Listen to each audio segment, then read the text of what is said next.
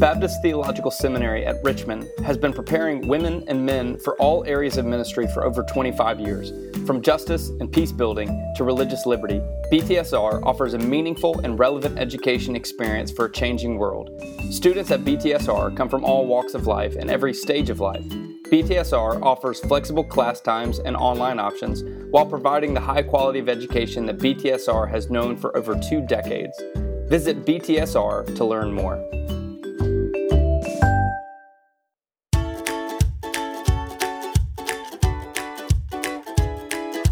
This is the Cooperative Baptist Fellowship's Conversation. We are bringing you stories from across the fellowship and interviews with those doing groundbreaking work and renewing God's world. Ideas, stories, and innovation from ministers, practitioners, and authors from around the globe.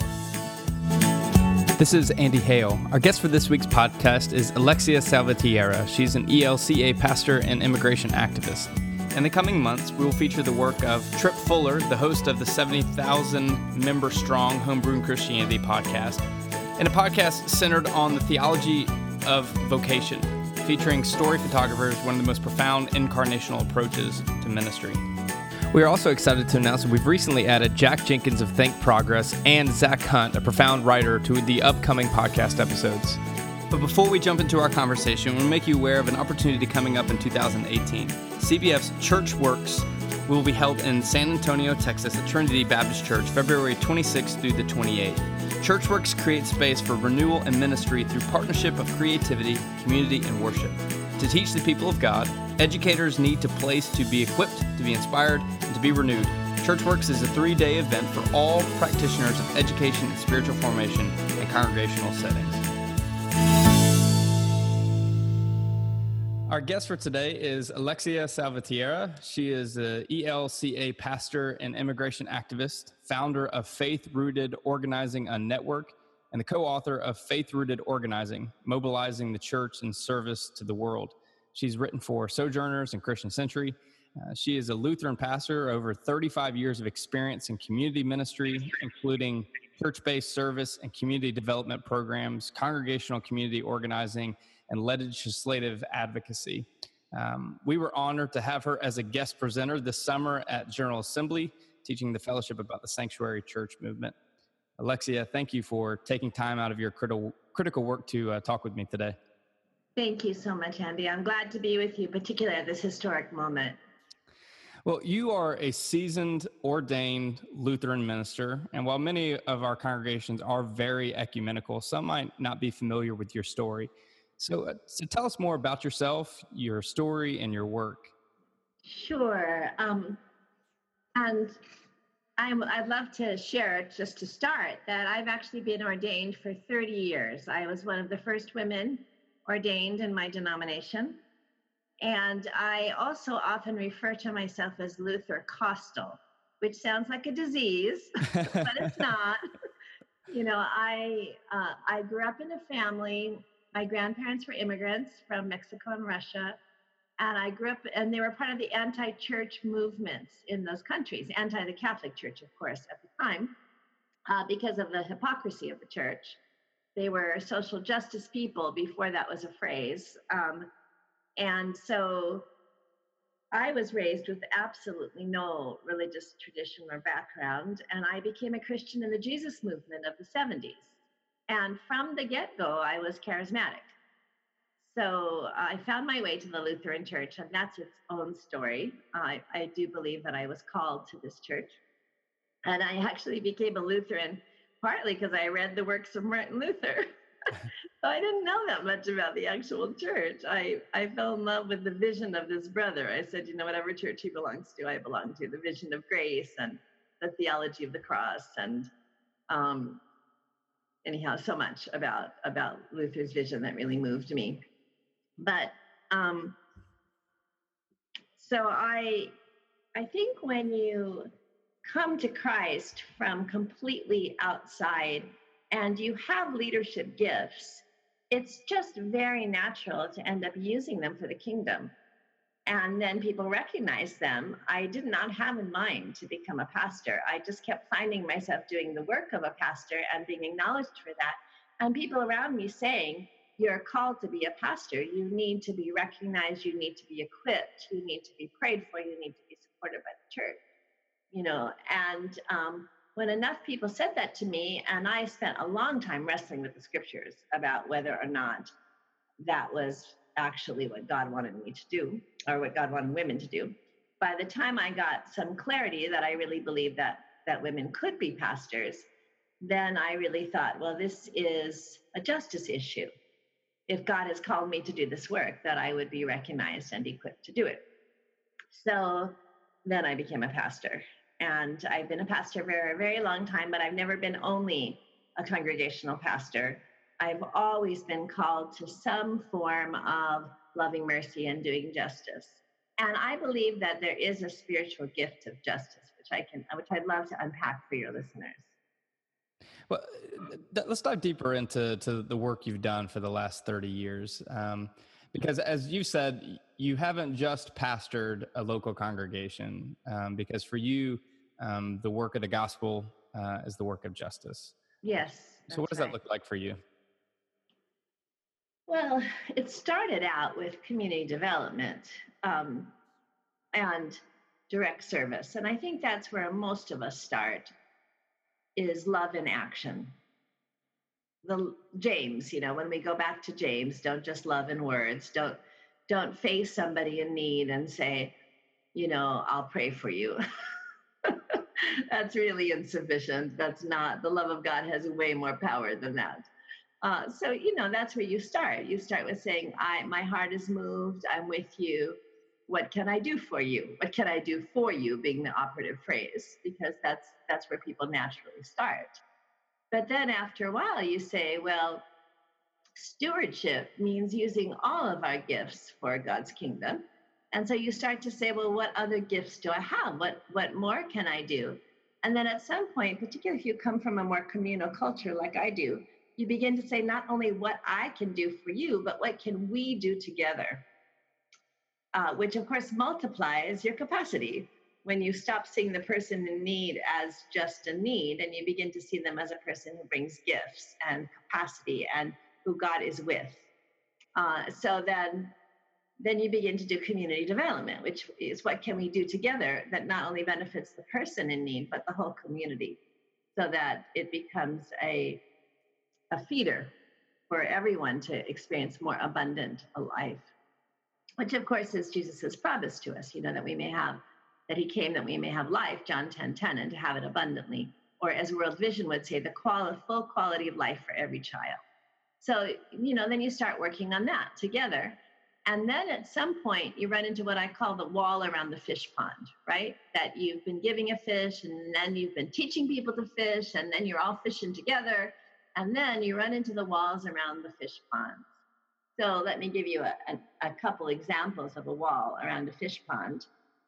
When I did homeless ministries for many years, when I first did homeless ministries, you would help someone to get a job ultimately. And if you got them to get a job, then they could get housing. It was that simple, right?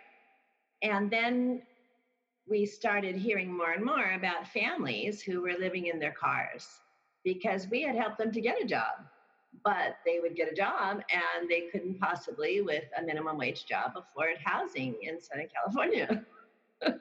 So we begin to say, ooh, why isn't there enough housing in Southern California? And what can we do about that? And that becomes a public policy question, right? So that's what the walls that are put up around the fish pond are walls that are made by public decision makers. You can make a private decision that affects you, your small business, your little church, maybe your block. But there are some people that are making public decisions that affect whole messes of people, thousands of people, more than thousands of people. And the wonderful thing about a democracy is that all of us have the right in a democracy to be involved in the process of public decision making. In fact, we don't just have a right, we sort of have a duty, because if you don't get involved, democracy doesn't work. Democracy is supposed to involve all of the people in the process of public decision making. And so you begin to realize that somebody is making the decisions about how much affordable housing is available. And then you decide, ooh, maybe instead of burying our talents in the ground, we should be part of those decisions. And then you begin to say, wow, when Christians are part of those decisions, they're going to be better decisions if we're doing them really listening to God. And we're going to be salt and light in the process. We're going to be showing the love of God on every level, on the power of God on every level. And that's when you begin to get into advocacy, which is influencing public decision making. And then organizing is just making sure that it's not just you influencing public decision making, but you're really bringing the whole community together to deliberate. So that organizing is the process of bringing people together for systemic change. And when you bring people together for systemic change in a way that is completely guided and shaped by our Christian faith, that's called faith-rooted organizing. So, it was step by step, Andy, that I actually came into what I spend most of my time doing now, doing and teaching. As you started to tinker with those walls, as you started to engage your community and ask these difficult questions, what began to happen? Are there some stories that come to mind? Sure. I mean, the first story that I wanted to share is really very personal, but then the second couple of stories are really stories about us and not just about me, and us being the church in particular. So the story that's very personal is, I think, a key moment for me in that transition from just community development to really the broader stewardship of the influence that we have as members of a democracy, was I was in college and I was pursuing social work, and I was working in a housing development, in a low-income housing development, working with the kids, doing after-school tutoring. And there was an 11-year-old girl who confessed to me that she had been raped by her uncle. And I started to look into what the alternatives were. And it was so clear. At that point, it was, I'm 61 years old. So this was way before most of the laws that we have that help this process be fair and safe. Well, what we noticed was that the process was neither fair nor safe that existed. And I thought, I don't not want to help this girl adjust to her situation. I want to make sure that no other 11-year-olds are raped. If there's anything we can do about it, I want to make sure that the process of dealing with this legally is fair and safe. I want to make sure, I don't just want to take care of her. I want to change the system so that it works better. That was a really key moment for me in the whole process. And then I want to share a number of years later than that, we were doing homeless ministry. I was at University Lutheran Chapel in Berkeley, and we had a homeless drop-in center, and it was Christmas Eve, and there was a mother and father and 2 little babies that came in, and I started calling around looking for a place for them to stay for the night, and there was no room at the inn. There was no shelter with any room in 20 miles. And so I called home to my roommates, who I was not getting along very well with at the time. And you'll understand why in a minute. And they said to me, no more homeless families coming home with you, which of course is why we were not getting along so well. And I said, it's Christmas Eve. And they said, precisely. So I sent a homeless family out into the cold on Christmas Eve. And I read Matthew 25. I knew who I was sending out into the cold. And I said, this is just really unacceptable. This is just not okay. And so I started calling all the churches in town, and we got together and we decided to do a rotating shelter. And so we did. And it was beautiful to realize that we could do that we could just multiply our resources like that just by coming together. It was a loaves and fishes moment. And we did have a lot more beds for folks. But I began to realize that we weren't actually, of course, solving any problems. It was really a Band-Aid. We were really just giving people a little bit of shelter. So then what we did is we got some of the folks together that we were serving and some of the folks in the churches. And we all sat down together and we said, what more can we do? And what we decided was that there was a part of town where there was relatively cheap property, homes that were falling apart. And so we got together in the churches and we got together with homeless people and we used the sweat equity model and we rehabbed some housing. And so we created almost a block of affordable housing. which was so beautiful, right? Major celebration. And in the middle of the celebration, I suddenly, I have this inconvenient part of me that always reminds me of truths that I don't want to see. And I think that the Lord is part of that. So we were having this big celebration. And I'm thinking, how many people are we serving with this affordable housing? A handful. And how many people are on the street tonight? And I was in our area and it was about 10,000. And I thought, we've got to figure out a way to take this to scale. And we can't do this with just the church. We have to be in partnership. We have to be in partnership with our leaders, our community leaders, our government. And that was the point at which, that was one of those points when we as a coalition really got some clarity that we needed to use all our gifts and not just some of them. And some of our gifts were the gifts of democracy. So that's a broader story. I think we're all shaped by our experience, by our upbringing, by our education. And I've had the privilege of seeing scripture through the lens of justice. And, it's not like Jesus brought about this new idea when he talked about loving neighbor. You stretch back even to Leviticus and Deuteronomy and, of course, the prophets and how much God is speaking to the people about treating the stranger and foreigner among you as if they are brother, as if they are family. Right. I call it familia justice. What does it mean to be a healthy family rather than a dysfunctional family? Being as we only have one Heavenly Father, we cannot be anything other than family. The question now is, are we going to be healthy family or dysfunctional family? And we live in a climate right now where many of our brothers and sisters in Christ don't see the world that way, don't see others in that way. We tend to fall into the category that Jesus talked about when it's easy to love others that love you back, but how much more difficult it is to love those that are different from you. As we looked at this recent political cycle, and really this has been elevated the last couple of weeks, of course, with Charlottesville and other incidents, but even past the election, we're digging into the aspects of our culture that are uncomfortable. And that is the fact that we still live in a day and age where there's people who believe in racial superiority and discrimination and Islamophobia and xenophobia. And you've spent the last 30 years combating that with the compassion of Jesus. Yes. What does that look like for you? How have you stood against that type of tide? What are you seeing right now within our culture? I think that it's important to understand the word compassion here. Compassion is not pity. Compassion is an English word or a Spanish word consisting of two Latin words, com and pasio. Pasio means suffer or feel, and com means with.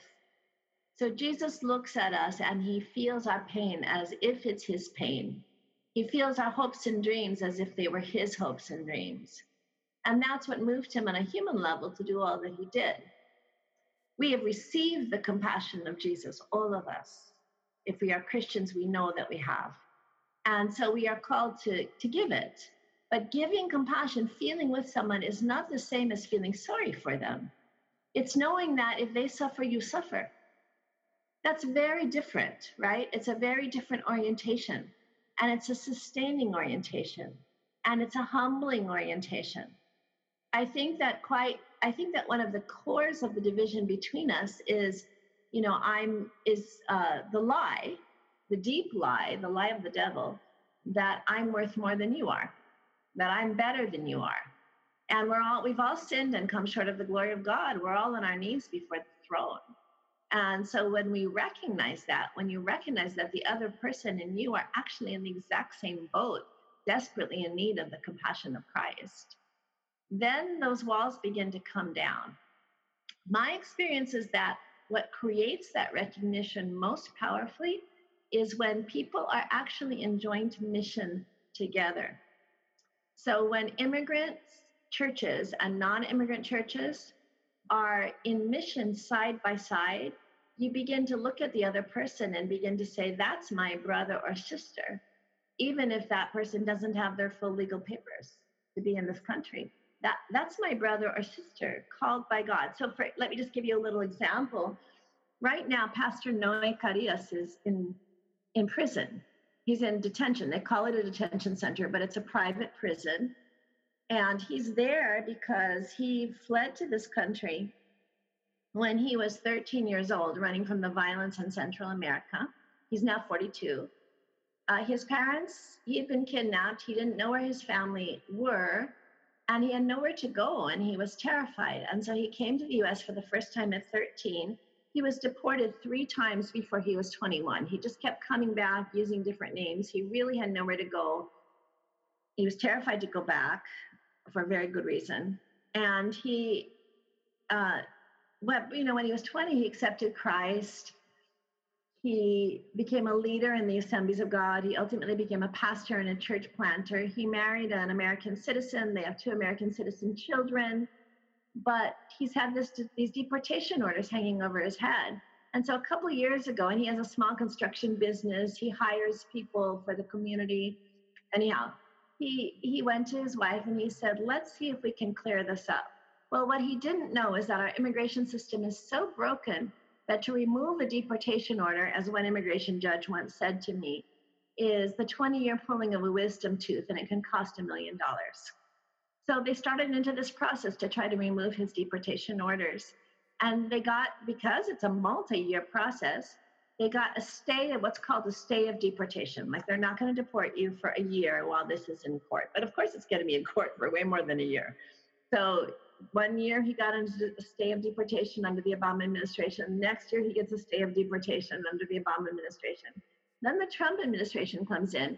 They give him 3 more months. Of course, his case isn't done in 3 more months.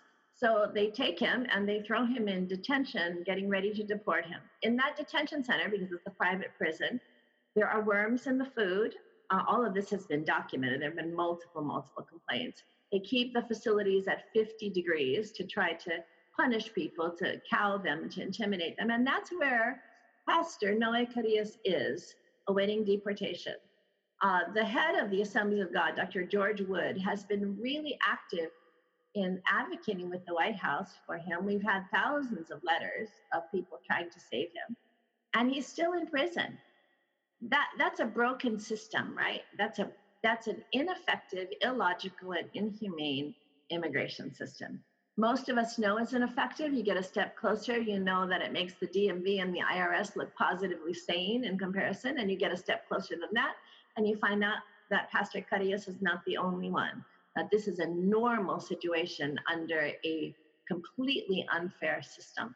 So anyhow, if folks in congregations who say deport them all actually knew Pastor Noe Carias, and they knew him not only as someone that they were giving charity to, but someone that they were laboring in the vineyard with, well, then everything changes. People say, wait a minute, that's not fair. You know, as Americans, we have a great sense of fairness. We really do. Part of our culture. People would say, hey, that is not fair. That's wrong. We got to do something about that. Well, that's what happens. The problem is there's not enough people who've had that experience. Well, it would alter our perspective of fair as well. You know, people complaining about, waiting 5 minutes in line to get a cup of $4 coffee. But, it's always been ironic to me that, and I'm guilty of this in my own life, that we are biblical literist until it involves an area of our life that we don't want to change. That's so true. And you brought up Matthew 25, and for those that do not see the gospel as an absolute central aspect of the way that we love our neighbor, how can you read Matthew 25 and not look at anyone else and not see the divine within them? Right. I think of something's been coming back to me a lot lately. I was talking to someone yesterday who said to me, well, what do you do with all the people that just resist even looking at this in the way that you're looking at it? And what came back to me was when World Vision was trying to do something about AIDS in Africa, right? And that was very controversial. They're the largest Christian nonprofit in the world, evangelical nonprofit, mostly evangelical. And And they really Rich Stearns felt called by God to do this, right? To be compassionate in this way. It was hugely controversial. Well, the designer of the project is a Pastor Steve Hawes, and he's a down home guy. I think a lot of your folks in the Cooperative Baptist would relate to him. He's, salt of the earth, down home guy. And he would visit these megachurch pastors in the South who were withdrawing their support from World Vision because they were working with AIDS. And he would say to them, "Are you ignorant or disobedient?" So I thought I would never do that, that's just not who I am. But I certainly understand the question, because I think that sometimes that's what God says to all of us, right? Is that here's the word. This is what the word says. Are you ignorant or disobedient? We can have a lot of disagreement. And in the Evangelical Immigration Table, I was one of the co-founders in 2011 of the Evangelical Immigration Table. And we had people in the table who really, believed in offering sanctuary. And we had people in the table who really only wanted to work for immigration reform. They did not want to deal with people that were undocumented. We had the whole range, but everybody on that table knew that we were called to love the stranger, and that there were 92 verses calling us to love the stranger. There are maybe 3 verses on homosexuality, maybe.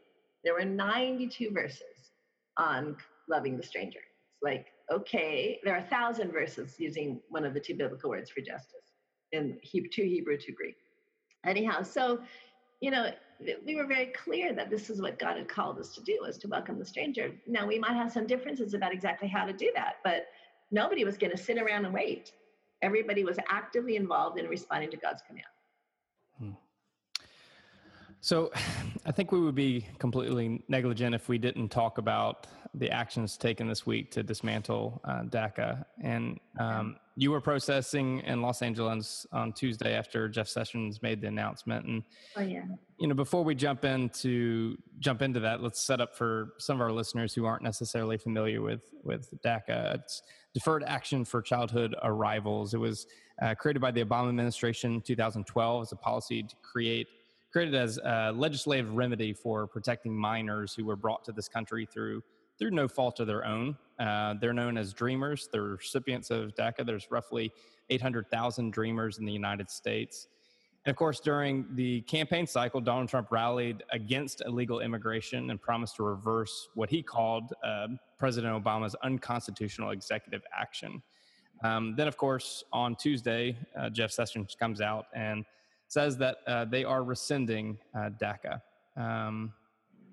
There's a political response to this. There is a Democrat and Republican and independent response to this. There is a conservative and liberal response to this.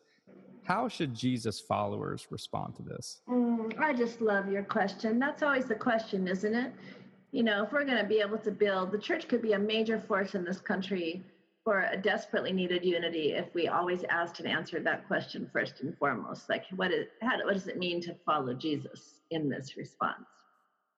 So let me give a little context to DACA here, because this always aches me to hear this whole subject talked about with no history. I've been working with our broken immigration system for 30 years. There's some history to all of this that people need to understand.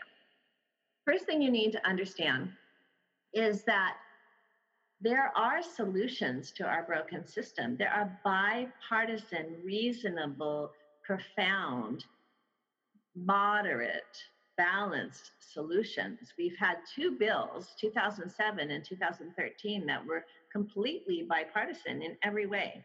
And those bills, when you run them by the average person, they get about 75% support.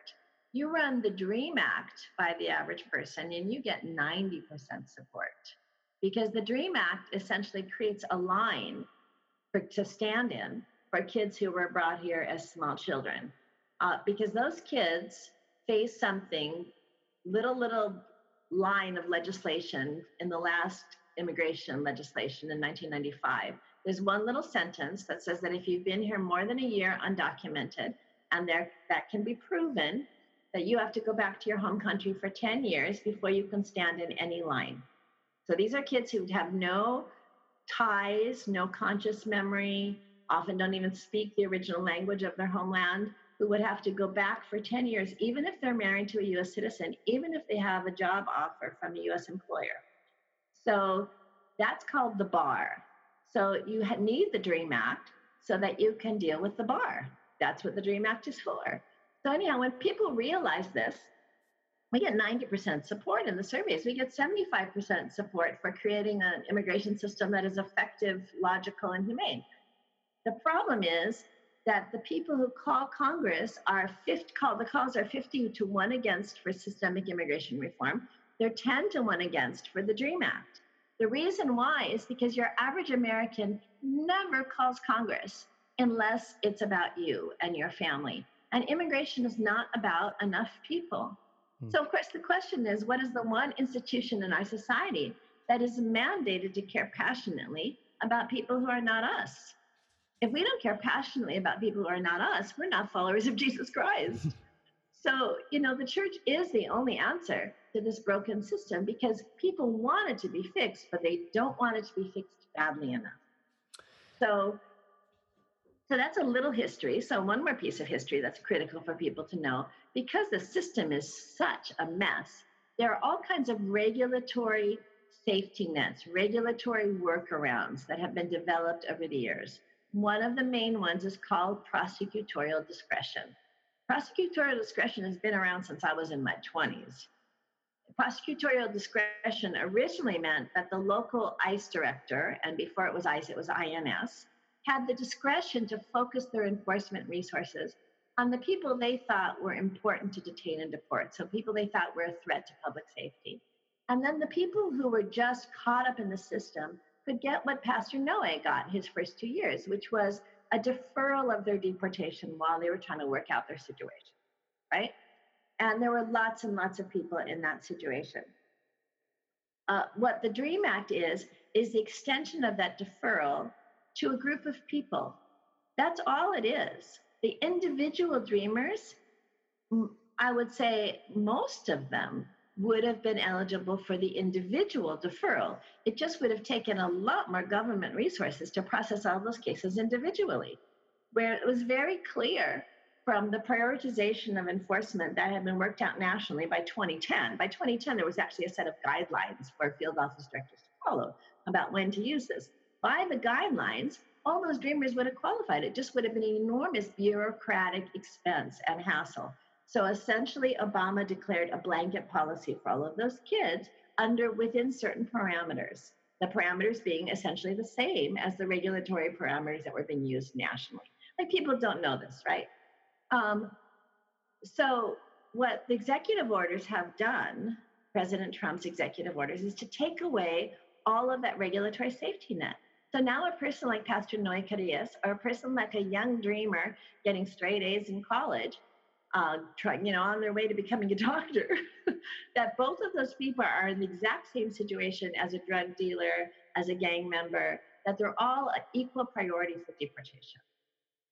So that's what President Trump's executive orders have done. Far from focusing on criminals, that's the opposite. The Obama administration was deporting criminals.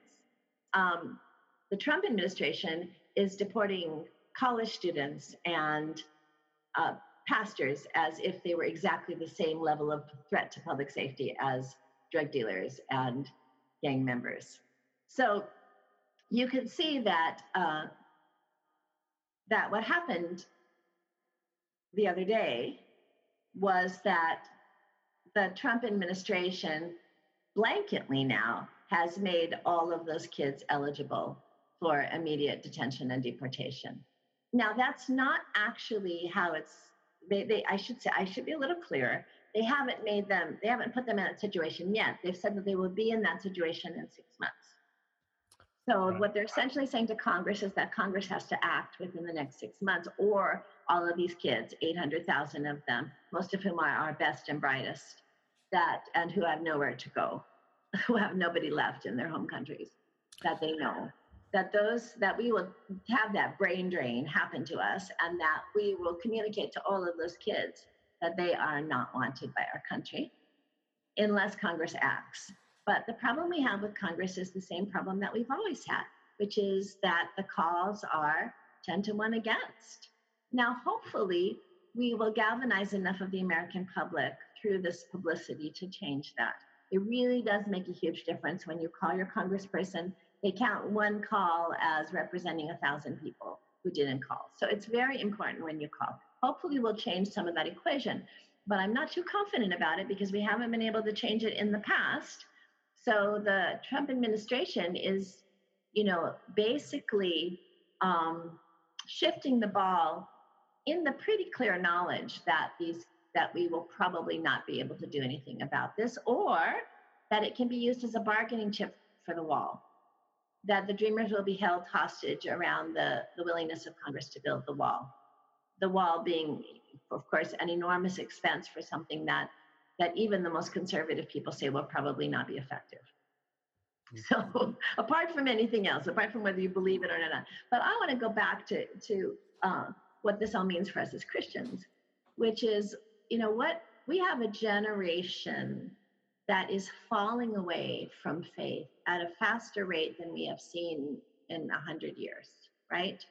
And what are we communicating to that generation if we don't stand with the best and brightest of them as they're being mauled by a broken system?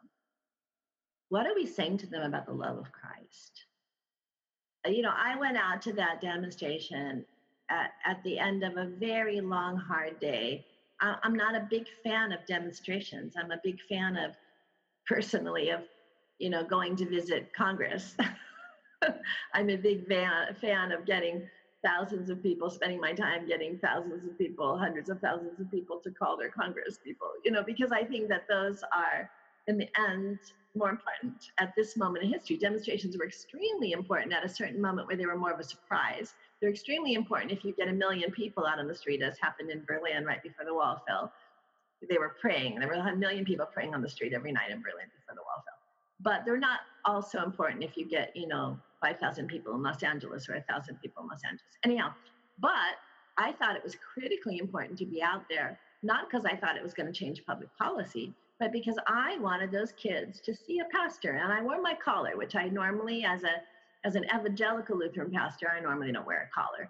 But I wore my collar because I wanted all of those kids to see that there were Christians who were willing to stand with them and walk with them, because I want them to know the love of Jesus.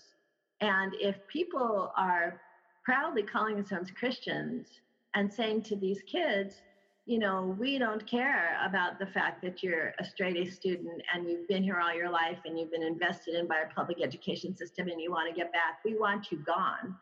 What are we saying to them about the love of Christ? Right? We're not saying anything particularly true about the love of Christ by our actions, by our lack of action. So for me, it was critically important to be out there to be that witness, right? And I would just call on all your listeners, get out there. Those kids need you. They are in deep pain. They are in deep pain, and they need you. It's fascinating, and maybe a sad reality that we have to have this conversation about what it looks like to love your neighbor. I mean, going back to this whole idea of being biblical literate when it comes to other people's lives. I mean, for Christ, it came down to love for God and loving others in the same way that we love ourselves. So if we take that literally, if we think about how would we treat ourselves or how would we treat our children? Would we ever want our children, our teenagers, or however old they are, to be sent away into uncertainty? And the answer is no. No good and loving parent would do that. So if that's the way that we love ourselves, therefore the way that we love our neighbor has to match that.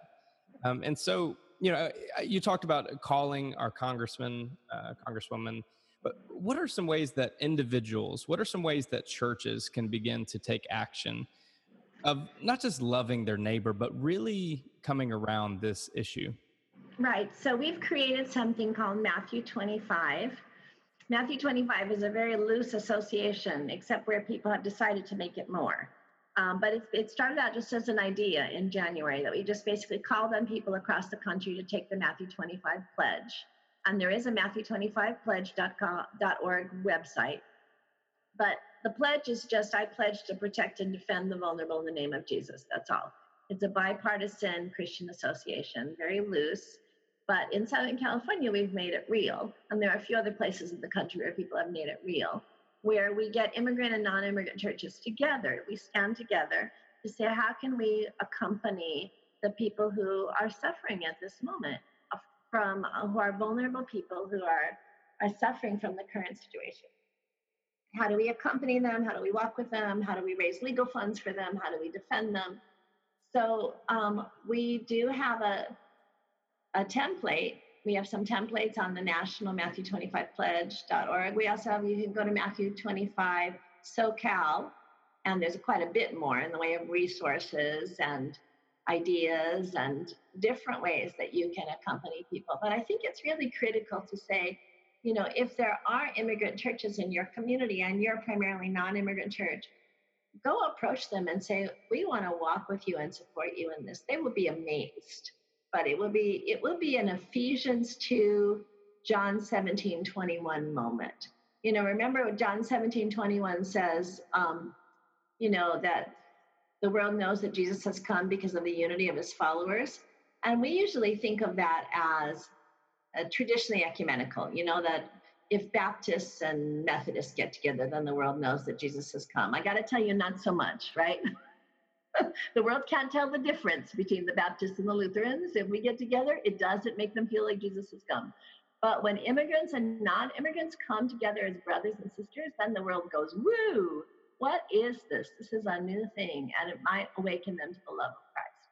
So I think that's really the first step. We have some templates for you. We have some ideas for you, some things that other people are doing well that you can start by adapting. But the bottom line is, cross that line in the name of Christ, so that the world can see that Jesus has come. As I listen to you, it sounds so biblical to do what you're calling us to do. Amen.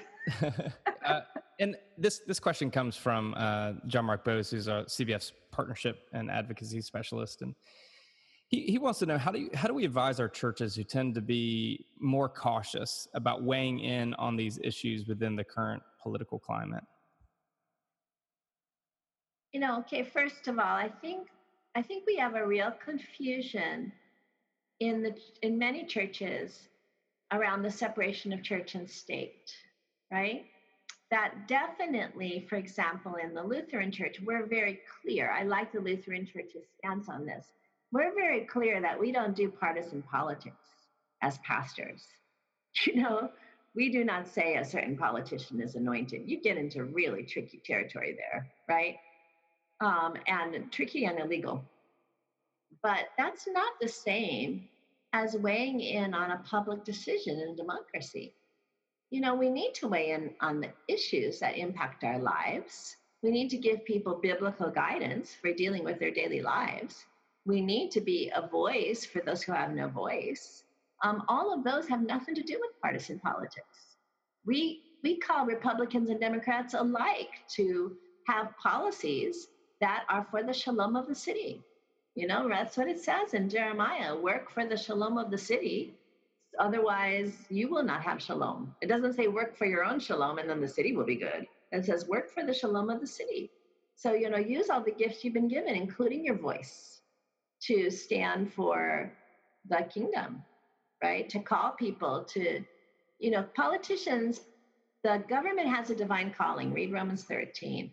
And we need to call our government to live up to its divine calling. We need to call our political leaders to do what God has called them to do, to treat every, it says in Psalm 72, when you pray for the king, that you pray that the king would treat every man, woman, and child as precious.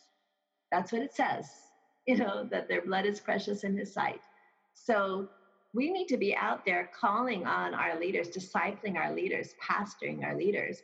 That's really a very appropriate role for us. That is not the same as declaring a politician anointed and taking sides in a partisan battle. And people just need to be able to think that through and differentiate it. It's also not illegal in any way for the church to weigh in on the issues of the day. It's not illegal at all. But it is illegal for the church to weigh in on a particular politician.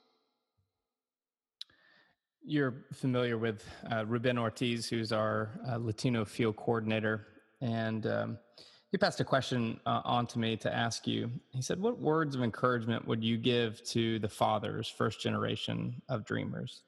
Yeah, I mean, I the only time that I lost it and started crying at the demonstration was when one of the fathers was speaking, and he broke down a little bit, because I'm a mother, and by the grace of God, I mean, my husband's an immigrant. By the grace of God, our daughter was born in this country, but she's half Guatemalan and quarter Mexican, and she doesn't look any different from these kids. And I can just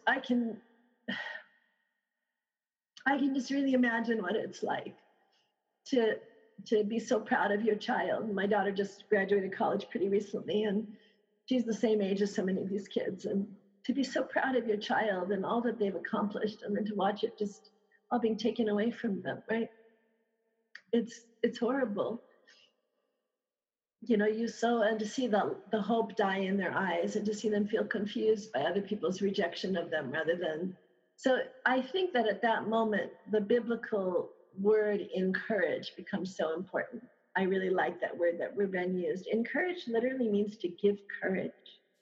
When we face the sin of the world hurting our children, you just want to collapse in grief. Well, that doesn't help your child, and it doesn't help any of the other children who we are all one family with. We really have to take courage. We have to be strong for them. We have to show them that how much they're worth in God's eyes, not only in our eyes. Then we have to help them to have courage in this moment. We have to help them to be warriors, to be peaceful warriors, to stand strong, to know their own worth, to know that Jesus has died for them and that they're of infinite and incalculable worth, and to teach them that to stand on that worth, to not let the world define who they are, but to be defined by God, and to stand together and to stand with us. We are so sorry as their parents that we could not protect them. But we have to just admit our brokenness, and then we have to go forward, because if you don't go forward, you go backward. So we need to give them courage, and we need to take courage, and we need to have faith that the God of the resurrection is with us in this struggle. Alexia, thank you for sharing your story.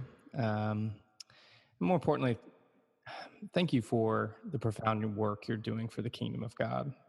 This is no small thing, and you are probably not told enough. Thank you. Thank you, Andy. I mean, it is a privilege that's what in the Hispanic churches, when you're given a responsibility of the church, people call it a privilegio. It's a privilege, and it is a privilege to serve God, and it's a blessing to serve God. And so, when I said earlier that I think there's a spiritual gift of justice, a friend of mine, Reverend Rene Molina, said a few years ago that I had the spiritual gift of justice. And my first reaction to him was, oh, Rene, it's not on the list. And he said, the list is not closed. Music is not on the list. And so, a spiritual gift is a compulsion in your belly. Woe to me if I don't preach the gospel. We're not all evangelists. Some of us have a fire in our belly. We all have to give testimony. We have to be a witness, but we're not evangelists. Evangelists are those who have this fire in their belly to preach the gospel, so that other people will be inspired to do their little part, even if that's not their gift. And I really hope, I have a fire in the belly about injustice. I always have. That's my gift. And so I hope that the fire in my belly will inspire your listeners, to everybody, to do their piece, right? The justice equivalent of being witness, right? It's whole gospel discipleship, not whole in the gospel discipleship. And whole gospel discipleship means that to be a witness is to work on every level, right? From the most public to the most private, to be a witness to the love of our God. If our listeners want to stay connected with you and continue to learn from you and some of the resources that you have available, what's the best place to turn them? Well, we do have a faithrootedorganizing.net. We have a website there. We have Matthew 25, which if you're concerned about immigration, I would particularly encourage you. It's Matthew25pledge.org or Matthew 25 SoCal. There is a new video that has just been finished for us about Pastor Noe. Anybody is also welcome to contact me personally. I'm available. It's alexia@alexiasalvatierra.com. And please feel free to connect with me if you want. I speak and teach and train all the time. I make time for it, even though I'm a professor and a pastor and other things, mother, an organizer, but I will make time to speak or teach or train, because I just really think that we have to get this word out as far as we can. We absolutely cannot end this podcast before we tell you about Cooperative Baptist Fellowship's Reference and Referral Ministry that's managed by Craig Janey. If you feel led to a new church or you're looking to serve your first church, CBF Reference and Referral can help. From discernment to search and call, CBF can equip you to maximize your search with practical resources through the process. Among these resources is Leader Connect, our high-tech matching database that connects CBF ministries to CBF churches. Fill out your online profile and upload your resume today at cbf.net/LeaderConnect. That's LeaderConnect, one word, LeaderConnect. A special thank you to Baptist Theological Seminary of Richmond and CBF Reference and Referral for sponsoring today's episode. Be sure to visit cbf.net for more information about the Cooperative Baptist Fellowship, along with blogs that tell the story of our field personnel, our advocacy, and our church starters from around the fellowship. As you go, may the compassion of Jesus be with you, the strength of the Spirit dwell within you, and the mercy of God empower you.